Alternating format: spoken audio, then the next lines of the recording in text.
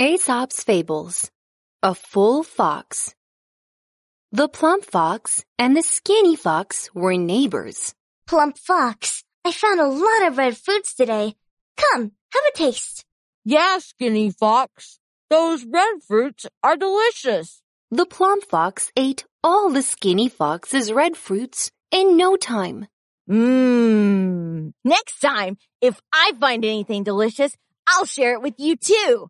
The plump fox did not mean what he said. He was thinking, if I find anything delicious, I won't share with you. One day, the plump fox and the skinny fox went to the forest to look for food. Plump Fox, walk slower. Beware of hunters. I'm so nimble, I won't be discovered by any hunters. I'll go ahead and see if there's anything delicious.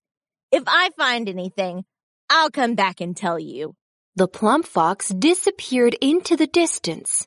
Actually, he was thinking, I don't want to walk with the skinny fox. If there's anything delicious ahead, I'd have to share with her. I don't want to do that. The plump fox ran farther and farther away. Suddenly, a gust of wind blew, and he seemed to smell something.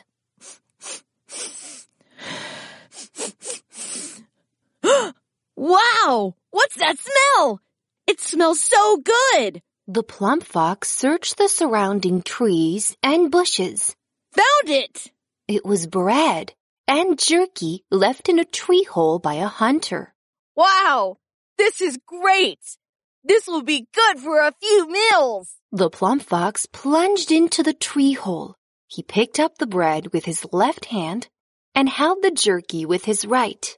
Left, right, left, right. He ate the bread and jerky in turn until his mouth was dripping with oil. That skinny fox must still be wandering at the door of the house. How silly. The skinny fox was walking carefully. Before long, she too followed the aroma and came to the tree hole. This is the aroma of bread and jerky. Who would bring bread and jerky to the forest? The skinny fox became more alert. I must be more cautious.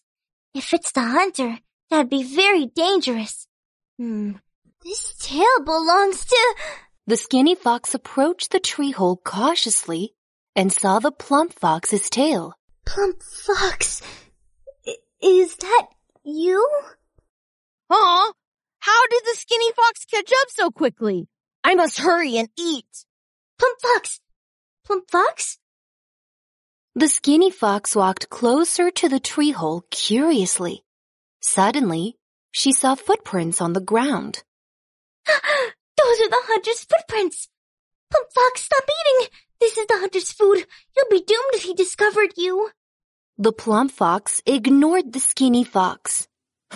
Skinny fox, you're trying to trick me into coming out so that you can come into the hole and eat. I don't believe you. I won't share a bite of the food in this hole with you. Nah. Plump Fox, you... The skinny fox was very angry. She didn't know the plump fox would say such mean things. Plump Fox, I was worried about your safety at first. Well, eat all you want. I won't bother you. Suit yourself. The plump fox did not even raise his head as he continued to eat the bread and jerky. Suddenly, bam, bam! That sound is the hunter's gun! The hunter's coming! The plump fox was really panicking now. He stuffed all the food into his mouth, then tried to crawl out of the hole. Hey, what's going on? The plump fox had eaten too much, and his belly now bulged like a balloon. He was stuck in the hole and could not squeeze through. I want to get out. Oh. Skinny fox! Skinny fox! At this time, the plump fox saw the skinny fox outside the hole and cried out to her. Good skinny fox! Oh, good neighbor! Good friend! Hurry and help me! I've eaten too much, and my big belly is stuck in the hole. I can't get out. Pull me out, please. Oh, Plump Fox, I can't do anything. Why don't you stay here and wait until your belly becomes smaller, then try to come out? Saying that, the skinny fox left. Don't leave. Skinny Fox, the hunter will be here soon. Ah! The plump fox regretted his actions very much. I